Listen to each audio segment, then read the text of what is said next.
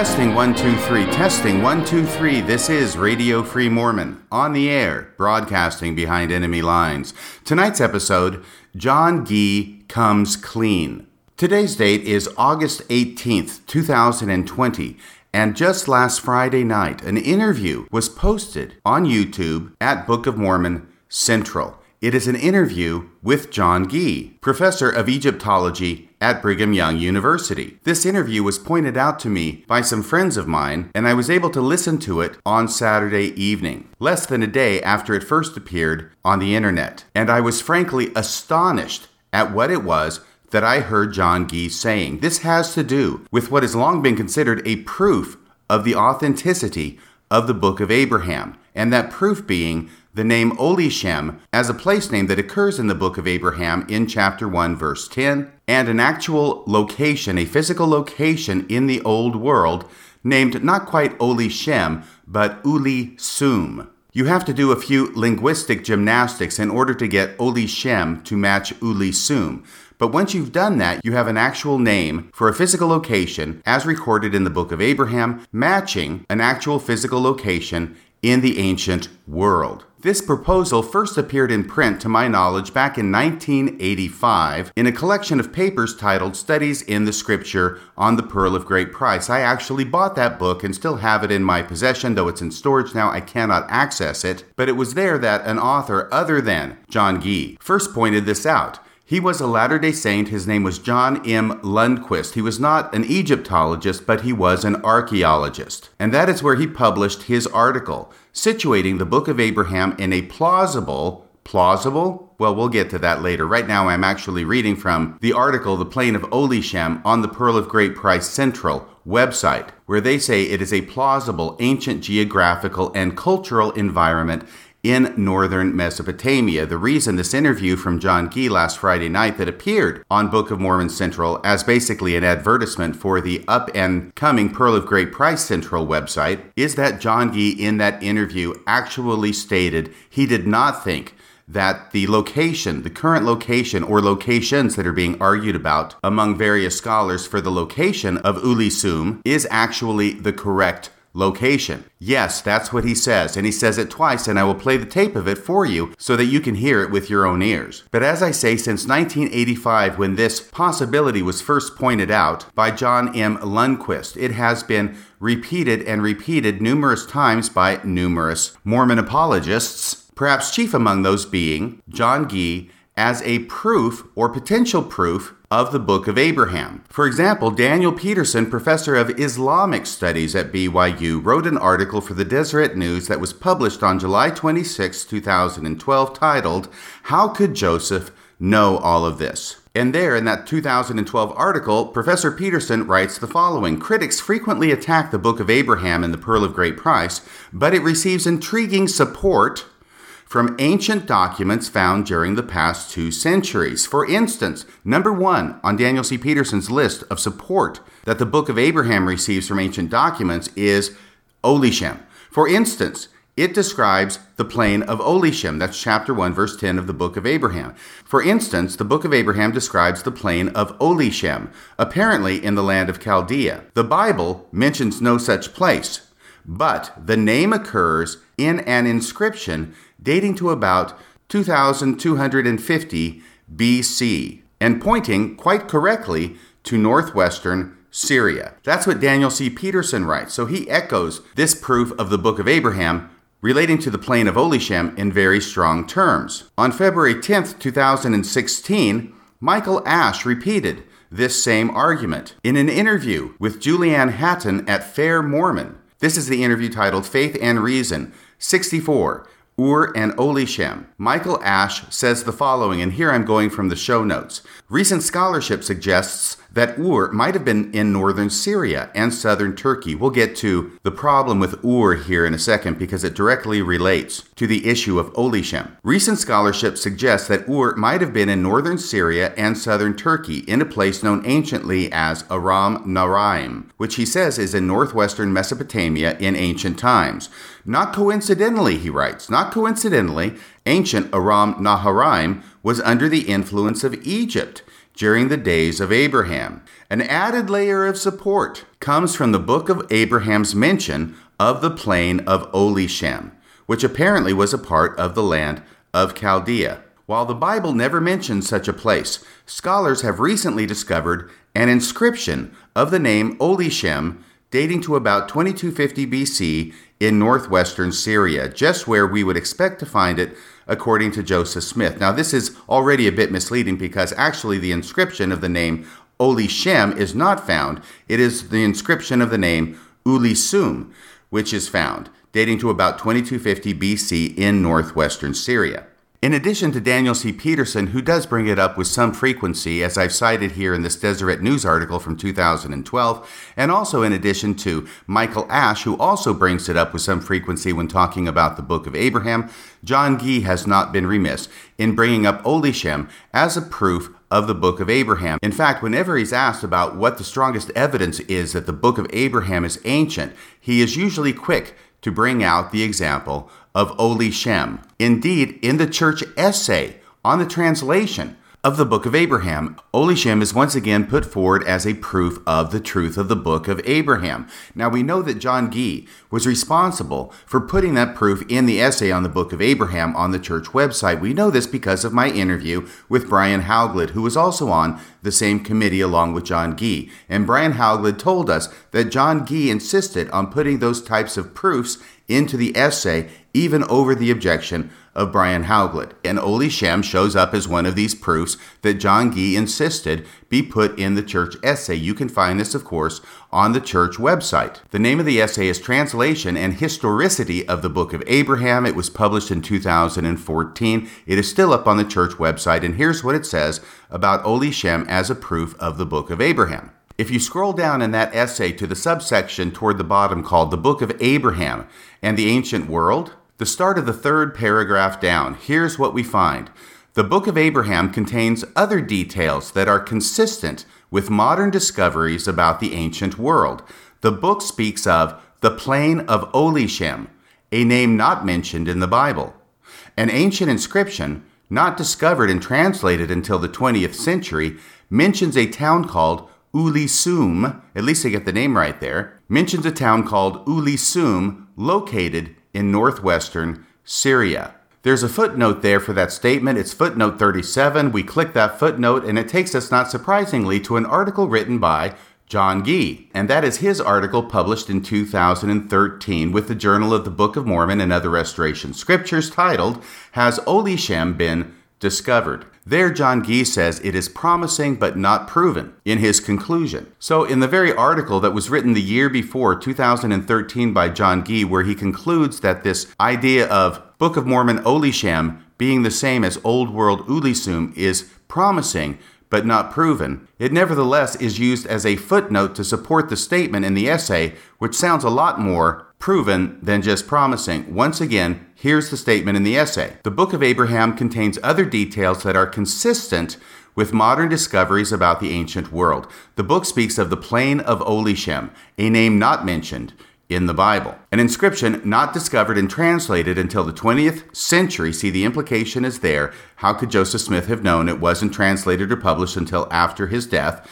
Mentions a town called Ulisum located in northwestern Syria. More recently, on July 30th of 2020, so this is just a couple of weeks ago, John Gee was interviewed by Hannah Syriac on the podcast titled Fair Voice. Hannah asks John Gee, what are the best evidences for the ancientness and authenticity of the Book of Abraham? And once again, John Gee pulls out Olishem. Yeah, that makes a lot of sense. And I agree that the dating of it is important. My follow-up question to that is, what corroborations do you have from that specific time period that you think are the strongest evidences for the Book of Abraham? Part of the reason we're doing this is a lot of people are kind of disgruntled about the Hauglid article and are feeling like the Book of Abraham might not be historical. So we'd like to just hear your perspective on how you came to decide that. There's a large number of them. Now, in this interview, John Gee does hem and haw a bit about Olishem as a proof of the Book of Abraham. He doesn't say it's not a proof. All he says is that scholars are arguing amongst themselves as to what the correct location is of the ancient city Ulisum, but that he still thinks it's impressive as an evidence for the Book of Abraham. That's his word, impressive. Then we have you have a place name in the Book of Abraham that it doesn't show up in the Bible, but it does show up in a Rimson inscription. And just earlier this year, a new attestation of that name, Olishem, showed up in an inscription that was just barely published. And there is a tremendous debate in the scholarly literature about where this is located and what's its significance, and is it related to this or that other place. And I'm aware of that, but I've tried largely to, at this point, put too much weight on the exact location of that place because it is so disputed and it hasn't cleared up. But it is the fact that they're proposing concrete archaeological sites for this location tells you that this is being taken as a real place, and it's not something.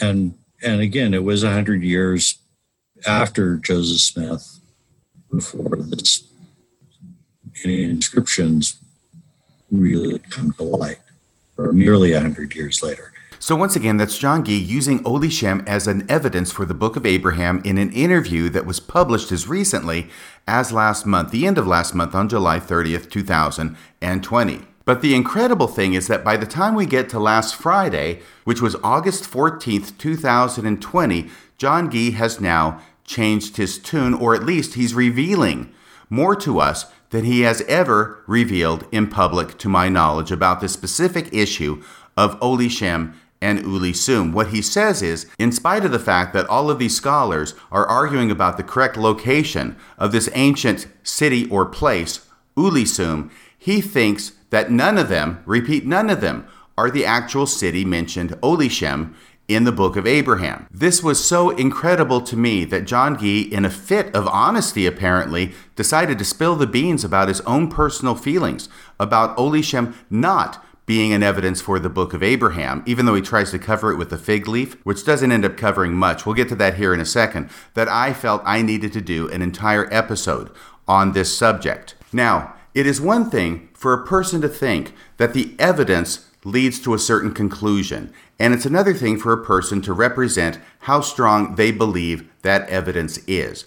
People disagree about evidence all the time. They may agree on certain facts, they may disagree on certain facts, but even if people agree on the facts, you will frequently find people who are not persuaded by the facts, and other people who look at those same facts and think they are much more persuasive than someone else might. We encounter that all the time. This is why there are hung juries in criminal cases and even in civil cases. Many times the jurors cannot agree on whether what is at issue in the trial that they're sitting on proves the case. Now, all 12 of these jurors have heard the exact same evidence. It is the evidence that has been presented to them in court. They are present for the entire trial. They all hear the same facts. They go back to deliberate, and frequently you will find some jurors do not believe that the proposition has been proven, while other jurors who have heard the exact same facts do feel that the proposition has been proven. So this happens all the time. It happens with people of good faith. It doesn't mean that someone is lying or being deceitful or disingenuous just because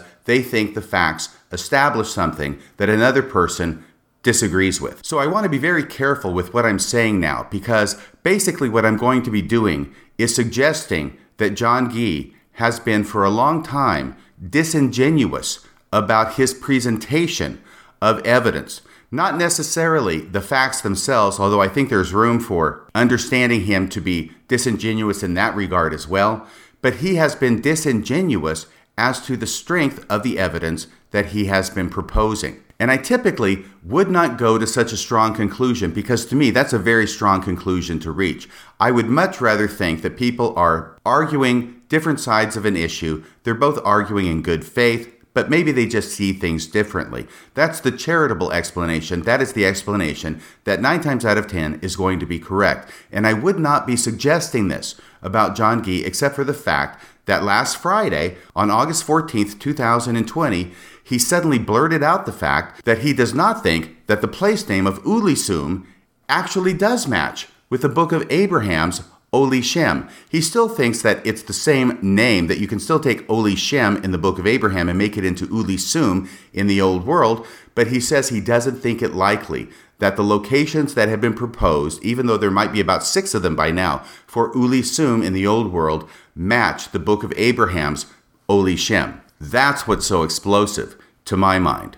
Now, once again, I am going to get to that audio here in a few minutes so you can hear it with your own ears. But first off, let me explain why this is an issue and why it is that John Gee feels that this is not a match. He doesn't say why it is he feels it's not a match. I had to do additional research in other areas by other authors and other scholars in order to find out why it is that John Gee does not believe this is a match. And the first thing you have to know is the issue about the land of Ur. Now, there are 2 proposed locations for the land of Ur, or the city of Ur. One is in southern Mesopotamia, one is in northwest Mesopotamia, which is up by Syria. And scholars argue about which one is the correct Ur that is mentioned in the Bible in relation to Abraham. Now, John Gee cannot go and will not go with the southernmost Ur because there was never any Egyptian influence in the southernmost Ur. The Egyptians just never got that far anytime during their long empire and their long history. But John Gee does believe that in this northernmost Ur, way up in the northwest corner of Mesopotamia, that there was a periodic Egyptian influence over the course of history at different times, and therefore he insists that that must be the correct Ur. The reason he insists that this must be the correct Ur is because the book of Abraham itself in chapter 1 says that in Ur of the Chaldees, there was an Egyptian influence. Remember, there is a priest of Pharaoh who is also the priest of Elkanah, who is the one who is trying to sacrifice Abraham, and that's happening in Ur of the Chaldees. There must be an Egyptian influence there, and because of that, John Gee is forced to opt for the northwesternmost proposed city of Ur. Okay, that's the first thing. The second thing is this. There are only a limited number of times that even according to John Gee, there was any degree of Egyptian influence in this northernmost city of Ur. And he talks about that a little bit with Hannah Syriac in the April 30, 2020 interview at Fair Voice. And here he says that there are 3 times, but it's only the earliest time that could possibly even approach the time period during which Abraham could have lived. And he gives this as between 1860 and 1800 BCE. The next time he proposes is around the 1500s BCE, and then the third time is around 300 BCE. So those second 2 are way too late for Abraham, so it's got to be this one time between 1860 and 1800 when apparently the Egyptian ruler sent out some soldiers into this area according to John Gee, and they were there for only maybe around 60 years from 1860 to 1800. Play the tape. When you look at when Egyptians are up there, there's really only 3 time periods before the time of Christ when you have Egyptians up in that area. And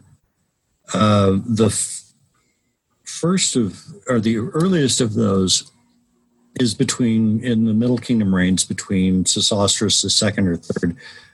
Unfortunately, we can't tell yet at this point which of those it is. And we may never know. The inscription's fragmentary.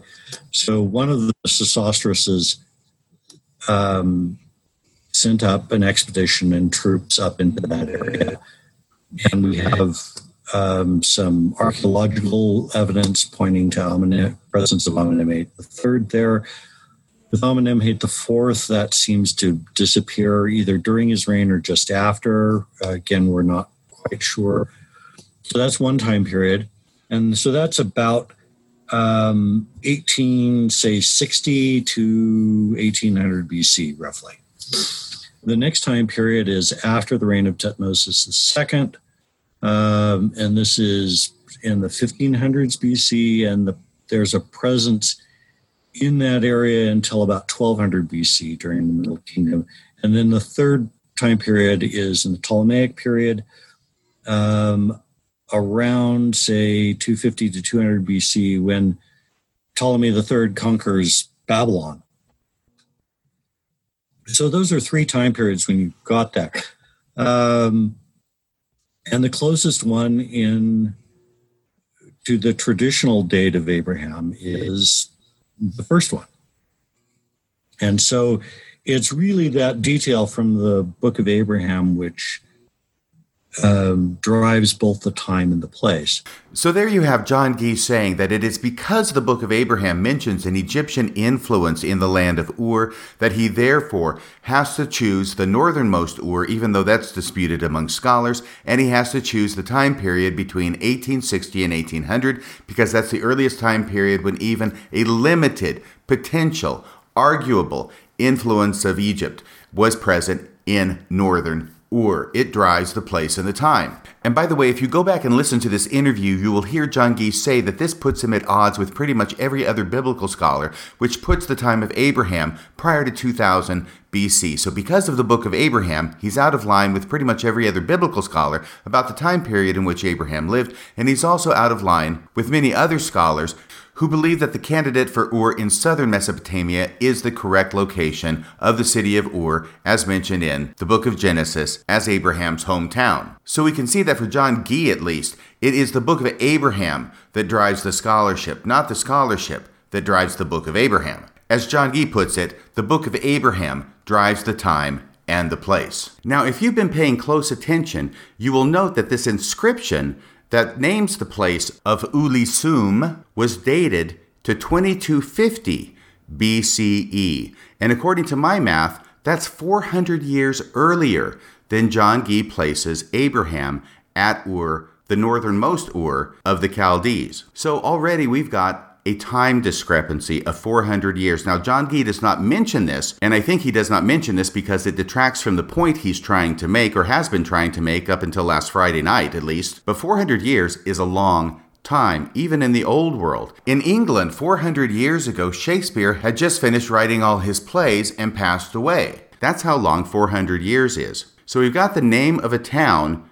or a place name mentioned in an inscription dated to 2250 BCE. And so that you know, this is found in one of the Ebla tablets, which contains an inscription that boasts that the ruler Naram-Sin had slain the cities Arman and Ibla, and from the Euphrates River to an Ulisim.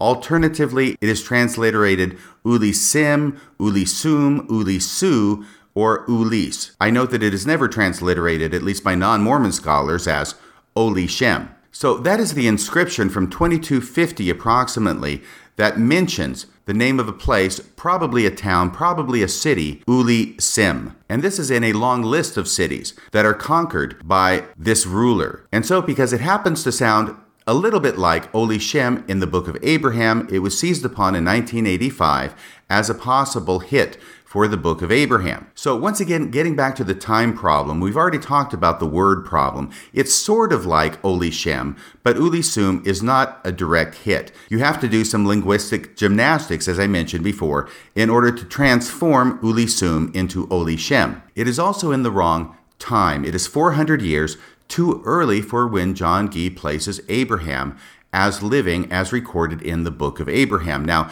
it is certainly possible that a city that existed in 2250 BCE could possibly still exist 400 years later, 860 to 800 BCE. But I have to admit, that's a bit of a stretch. 400 years is a long time, so it's not really the right name. It's not really the right time either. And what John Gee is going to admit last Friday night, August 14th, 2020, is that it's not the right place either. Now, once again, John Gee does not tell his audience why he does not believe it's in the right place. I had to do some research on the side to be able to put two and two together on this. And the reason why, simply put, is because the book of Abraham says that the plain of Oli Shem is in the land of Ur. In other words, Oli Shem or Ulisum can't just be anywhere in the ancient Middle East. It has to be in the land of Ur.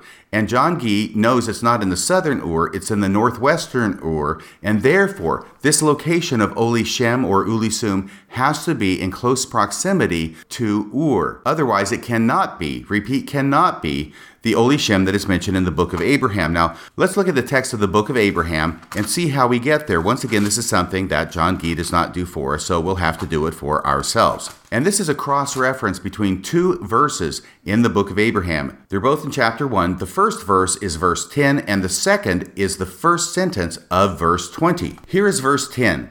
Even the thank offering of a child did the priest of Pharaoh, see, there's that Egyptian influence all over chapter 1 of the book of Abraham. Even the thank offering of a child did the priest of Pharaoh offer upon the altar. And where was this altar located? Well, verse 10 goes on to tell us, which stood by the hill called Potiphar's Hill at the head of the plain of Oli Shem. That's where Oli Shem comes from. It's mentioned as a plain, not a city, not a village, but the plain of Oli Shem. Now, John Gee supposes that if a plain is named Oli Shem, it must be named after a nearby city. That much, I think, is speculation. I'm not sure that he's willing to go as far as to say that Potiphar's Hill has to be named after a nearby city called Potiphar, because Potiphar is hopelessly anachronistic in this context, as Robert Rittner talked about in our 13-hour interview with him. But verse 10 is clear that the plain of Oli Shem is in close proximity to Potiphar's Hill. Once again, the hill called Potiphar's Hill at the head of the plain of Oli Shem. Now go to verse 20, and you'll see verse 20 places Potiphar's Hill in the land of Ur. This is what it says. Behold, Potiphar's Hill was in the land of Ur of Chaldea. Period. That's the end of the first sentence of verse 20. It could not be more clear that Potiphar's Hill is located in the land of Ur, and therefore, because verse 10 puts Potiphar's Hill at the head of the plain of Oli Shem, and Potiphar's Hill is in the land of Ur, then the plain of Oli Shem must also be in the land of Ur, right next to Potiphar's Hill. So what is clear to me is that even though John Gee does not state this, that any of the proposed locations that scholars are currently arguing about for the location of Ulisum, none of them are sufficiently close enough to the northernmost Ur, which John Gee favors and must claim to be the Ur mentioned in the book of Abraham, as we talked about earlier. None of these proposed locations for Ulisum are anywhere near this northernmost Ur. If they were, John Gee is the one person who by hook or by crook would make it fit. But because even John Gee says it is unlikely that any of the proposed locations for Ulisum are the correct location mentioned in the book of Abraham, it is clear to me that none of them are anywhere near the northernmost Ur, such as to be considered to be in the land of Ur as required by the book of Abraham. Now, at this point, I've been teasing you long enough about this audio clip, so I'm going to play this audio clip from the interview that went up at Pearl of Great Price Central last Friday night, and here's John Gee finally coming clean about the fact that John Gee himself does not think that Ulisum is the same place that is mentioned in the book of Abraham. Here it is. Pay close attention. This one is for the record books. Play the tape. What new things have we learned about the book of Abraham as scholars have looked at it closely? So what have we learned what are some of the new things we've learned through scholarship on the book of Abraham? Well, a lot of them have to deal with historical authenticity. So looking at some of the names, there's a place that's mentioned in Abraham 1:10, Oli Shem. And this is actually John Lundquist back in, I think it was the 1970s, noticed that this is an actual place name. And it was attested in one inscription by Rim Sin. Just this year, a new inscription of Rim Sin's mentioning Oli Shem also showed up. And there's been, if you look at this place in the scholarly literature among the cuneiform specialists, there's a lot written on it. But this is an actual place name. And they debate about exactly where you're going to find it, and archaeologists debate. And so one of them said, yeah, I think I've discovered it. And another one says, no, I don't think you did. And these are both archaeologists on the same dig. They're teammates, but they don't agree on that interpretation. They literally don't even agree on where they're digging, on the name of it. The name of it, well, that's because they haven't found the name. They know the site they're digging, and one of them says, I think it's this place, and the other one says, no, I think it's this place that's mentioned in the literature.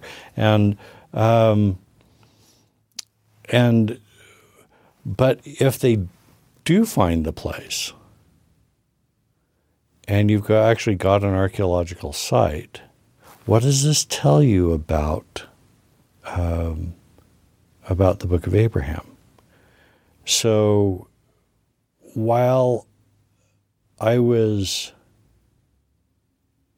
cautiously optimistic when this first came out, and although I don't think that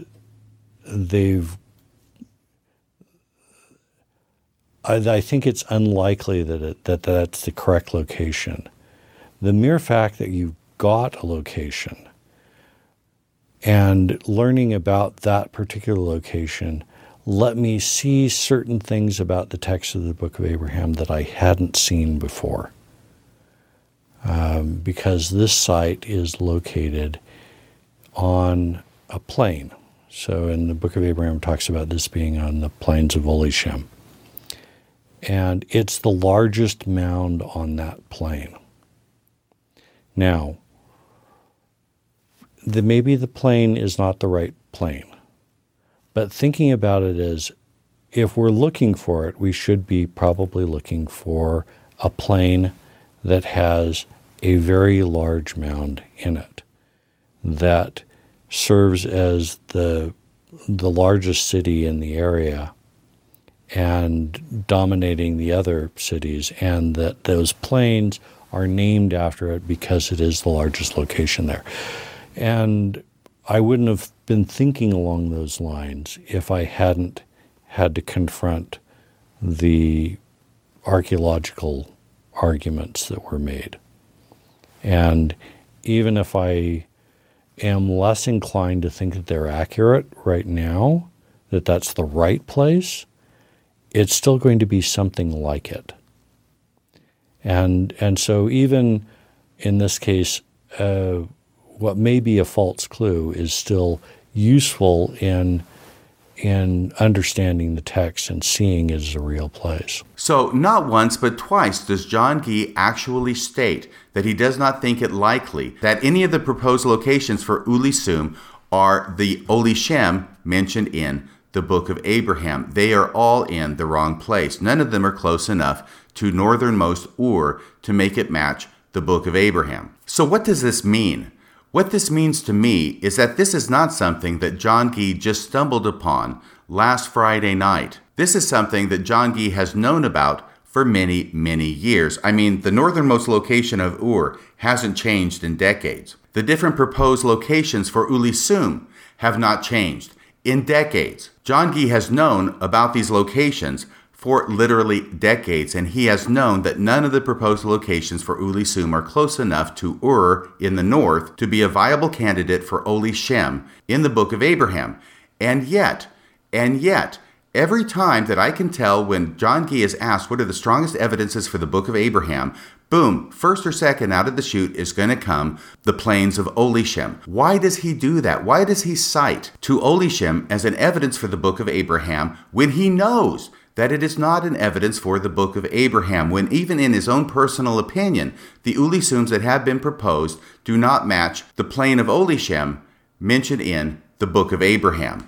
And this is where we get to the nub of the matter. The reasonable answer to me is that John Gee, even though he knows and personally believes that Book of Abraham, Olishem, is not Ulisum as proposed by all these different scholars, he is nevertheless willing to put it forward as an evidence of the Book of Abraham.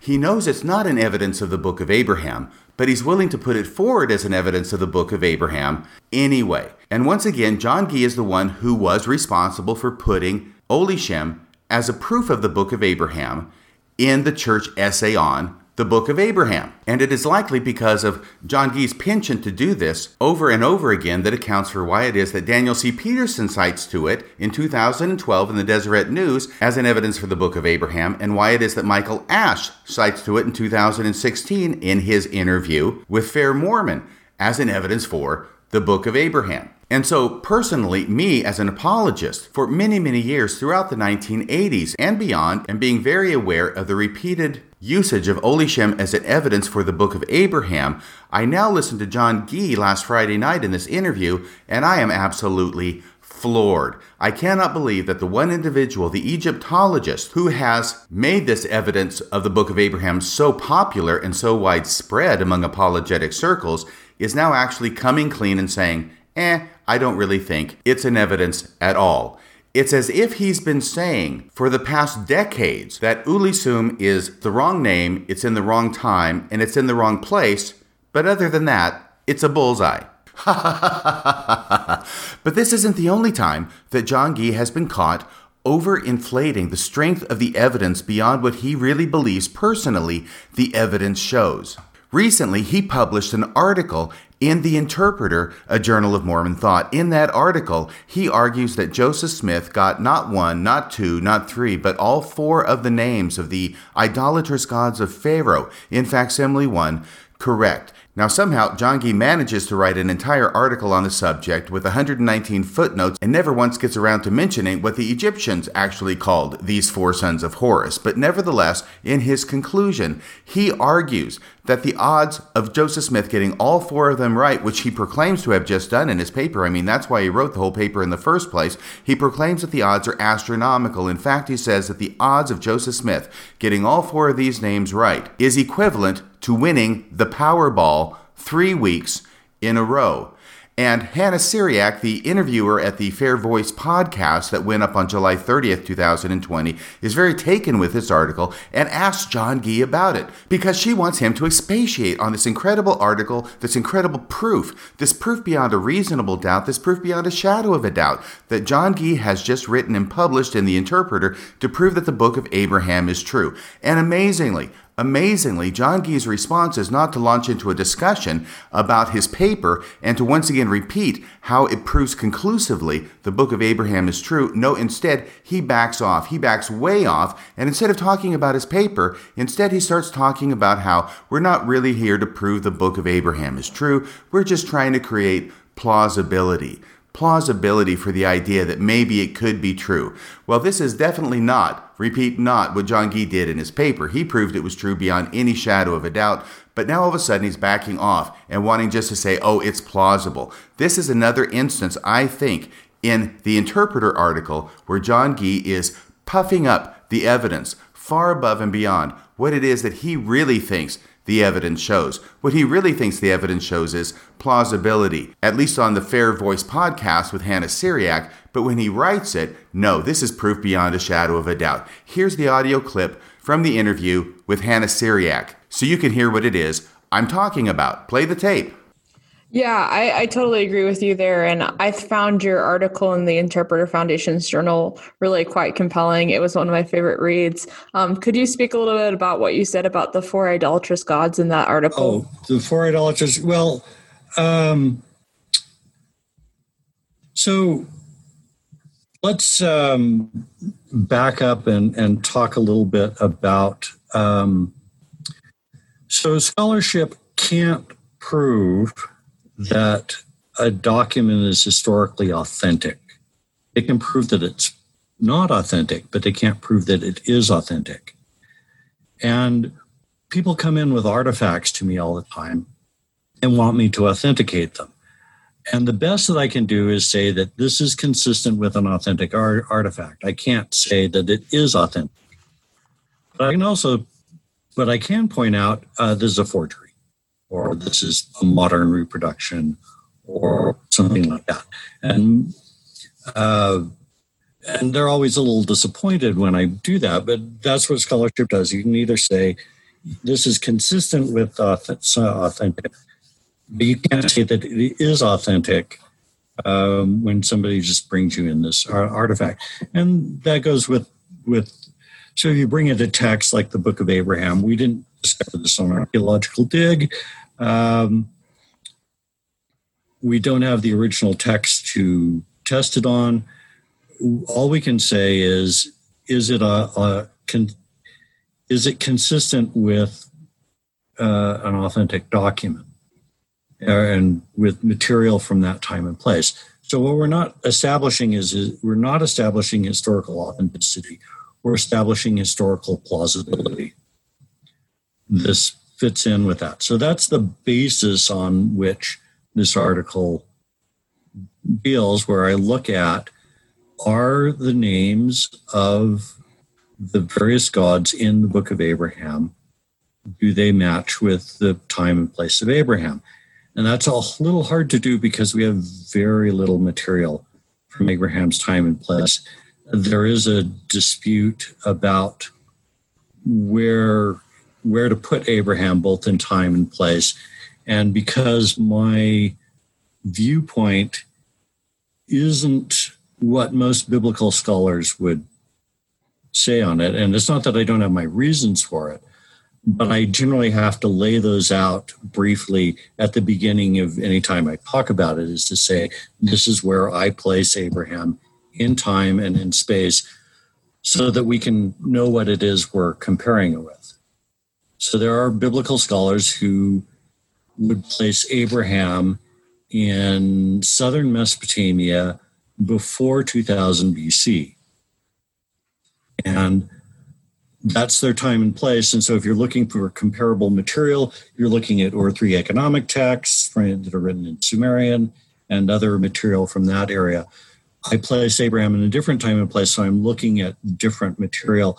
Okay, that's enough of that. But you can see that John Gee is doing anything but saying that his article proves that the Book of Abraham is true the way he does in the article itself. Now let me go to that article so I can show you that I'm not making this up. This article, written by John Gee, went up on The Interpreter, a journal of Latter-day Saint faith and scholarship, on July 17th, 2020. That is 13 days before July 30th, when the interview with Hannah Syriac first appeared. So less than 2 weeks before this interview. This is what John Gee is writing in his article titled The Four Idolatrous Gods in the Book of Abraham. First, at the top of the article, in the abstract, here's what's written. Although unknown as deities in Joseph Smith's day, the names of four associated idolatrous gods, Elkanah, Libnah, Mamachra, and Korash, mentioned in the Book of Abraham, are attested anciently. Two of them are known to have connections with the practices attributed to them in the Book of Abraham. Now get this, the last line of the abstract at the top of the paper. The odds of Joseph Smith guessing the names correctly is astronomical. So he spends the entire paper showing how Joseph Smith got these names correctly. And this is what he writes in his conclusion, the final paragraph of his paper. What are the odds of Joseph Smith guessing right? He asks. Then John Gee goes through a number of mathematical calculations and then writes in conclusion that his calculations give us, quote, a very rough estimate of the chance of randomly putting together syllables into four correct ancient deities' names of 1 in 6.62 times 10 to the 22nd. These are the odds that John Gee calculates are the odds of Joseph Smith getting these names right, just by luck, 6.62 times 10 to the 22nd.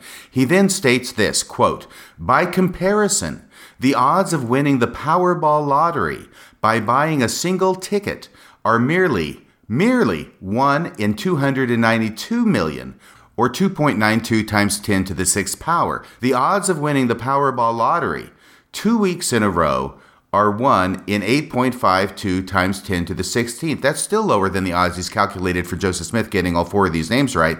And so then he states the odds of winning 3 weeks in a row are 1 in 2.49 times 10 to the 25th power. Though only a crude calculation at the odds, it gives some idea how difficult it would be for Joseph Smith to simply guess correctly.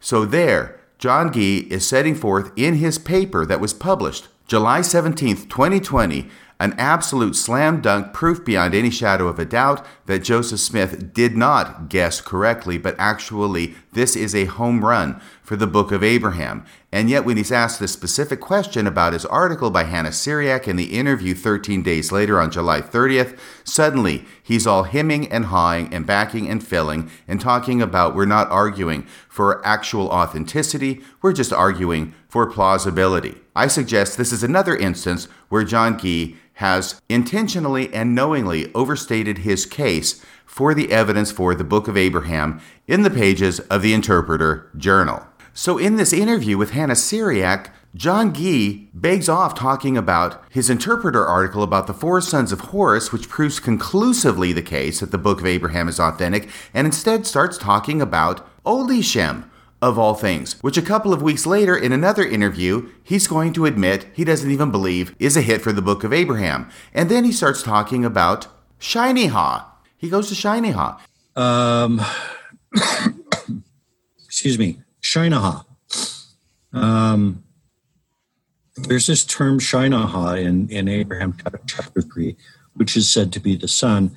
That occurs as a term in Egyptian astronomy for the path of the sun around, which is what we would call the ecliptic, but it's the path of the sun across the sky. And it's attested from the time of the pyramids until Abraham's day. And soon after that, disappears from Egyptian literature. And so this is an attested term, Egyptian term, and it shows up in the Book of Abraham in the sort of as an Egyptian astronomical term, and it's used in the Book of Abraham. That's a remarkable thing to try to pluck out of the air and then have it validated. And we heard from Robert Rittner that Shiny Ha never appears in Egyptian. What John Gee appears to have done is take 2 words that are nominally Egyptian that never appear together as a single word in Egyptian, that in the Egyptian corpus are never found even within 10 words of each other in Egyptian, but he's taken a piece from here and a piece from there, he's stuck them together, but even then it doesn't mean sun. Remember, Shiny Ha in the Book of Abraham is interpreted as meaning sun, i.e. the sun in the sky, S-U-N. But according to Robert Rittner, it means the path of eternity, or something like that.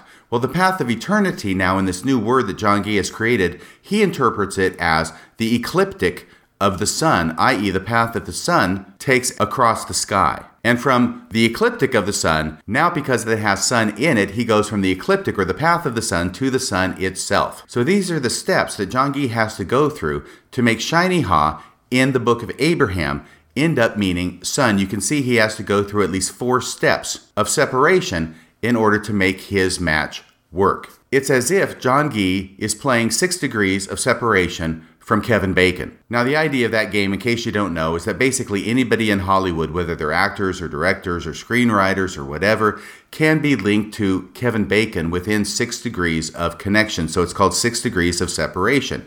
For example, you could probably get within 6 degrees of separation between Kevin Bacon and, let's say, Oprah Winfrey. And you could say Kevin Bacon was in this movie, which had this director who was over here directing this movie, which had an actor in it, and this actor in another movie may have appeared on the Oprah Winfrey Show. That's how it's played. And this is what it reminds me of when John Gee comes up with Shiny Ha as a hit for the Book of Abraham. Now, the game of 6 degrees of separation from Kevin Bacon is a fun game to play. But when John Gee concludes that the sun means Shiny Ha in the Book of Abraham, what he's done is made the critical mistake of concluding that Oprah Winfrey is Kevin Bacon. Nobody playing the game 6 degrees of separation from Kevin Bacon would make that mistake. And yet when it comes to the Book of Abraham, that's exactly what I see John Gee as doing. He's not playing 6 degrees of separation from Kevin Bacon. John Gee is playing 6 degrees of separation from Shiny Ha. And once again, I think it shows that John Gee does not know Shiny Ha from Shinola. And this is not a very strong evidence for the Book of Abraham. And yet, John Gee is going to go to Olishem in his interview with Hannah Syriac as an evidence for the Book of Abraham. He's going to go to Shiny Ha as an evidence for the Book of Abraham. And he's never once going to even mention this paper that he just wrote and was just published at the Interpreter about the 4 sons of Horus, even though Hannah Syriac prompts him about this paper and says it was one of her favorite reads. Now, if I'm John Gee and I've just written a paper that proves that the book of Abraham is authentic. And it proves it to such a degree that the odds are equal to winning the Powerball 3 weeks in a row, according to what John Gee writes there. That's the first thing I'm going to mention when Hannah Syriac asks me on July 30th, 2020, this is just a couple weeks ago, that's the first thing I'm going to mention when Hannah Syriac asks me what the strongest evidences are in favor of the book of Abraham. I'm going to mention it first, I'm going to mention it last, I'm going to mention it everything in between, because this closes the case. It proves it beyond any shadow of a doubt. If the odds really are as high as what John Gee is presenting in this paper, I would never spend my time talking about weak evidences such as Shiny Haw and an evidence such as Olishem that we now know even John Gee doesn't believe is a bullseye. So, what this leads me to conclude is that when John Gee writes in his paper that the odds of Joseph Smith getting the names of the 4 idolatrous gods correct are astronomical and so great that it's the same as the odds of winning the Powerball 3 weeks in a row, what it tells me is John Gee doesn't believe what he's writing. If he did believe it, that would have been first out of the gate. It would always be first out of the gate in any interview done after the publication of that paper. That's all I would be talking about. He wouldn't be talking about Olishem that he doesn't even believe in. He wouldn't be talking about Shiny Haw, which is 6 degrees from Kevin Bacon. He would be talking about his paper that proves the book of Abraham true, hands down, case closed, it's over. And once again, what I am suggesting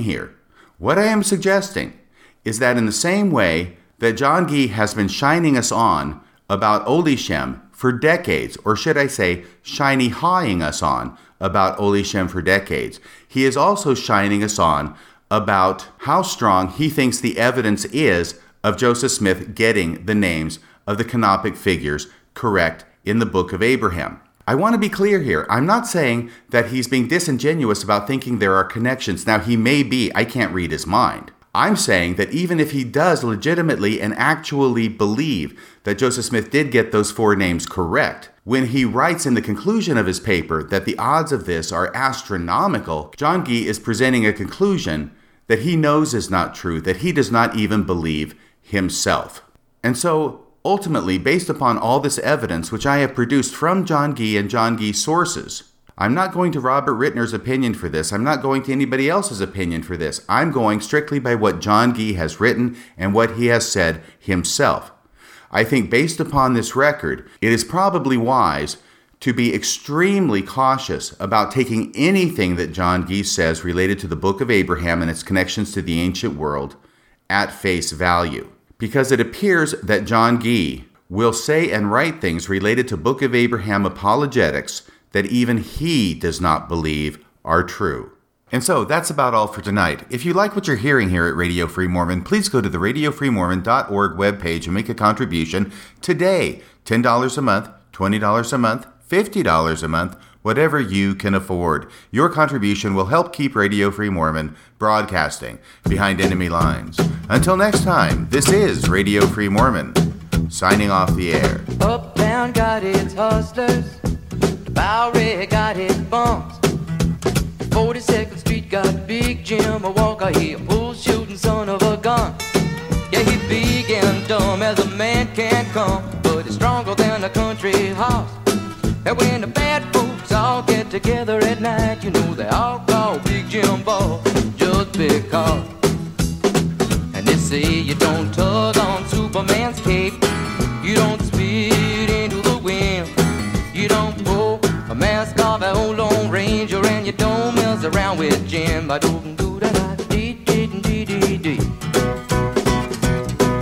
out of South Alabama come a country boy, said looking for a man named Jim. I am a bull shooting boy, my name is Willie McCoy, but down at home they call me Slim. Yeah, I'm looking for the king of 42nd Street, he drive on a drop top Cadillac. Last week he took all my money, and it may sound funny, but I come to get my money back. And everybody say, Jack, don't you know that you don't tug on Superman's cape, you don't spit into the wind, you don't pull the mask off an old Lone Ranger, and you don't mess around with Jim.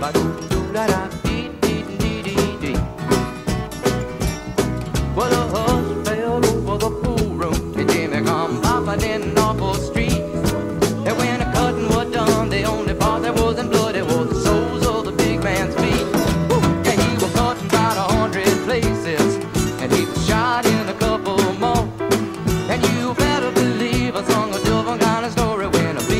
bottom hit the floor.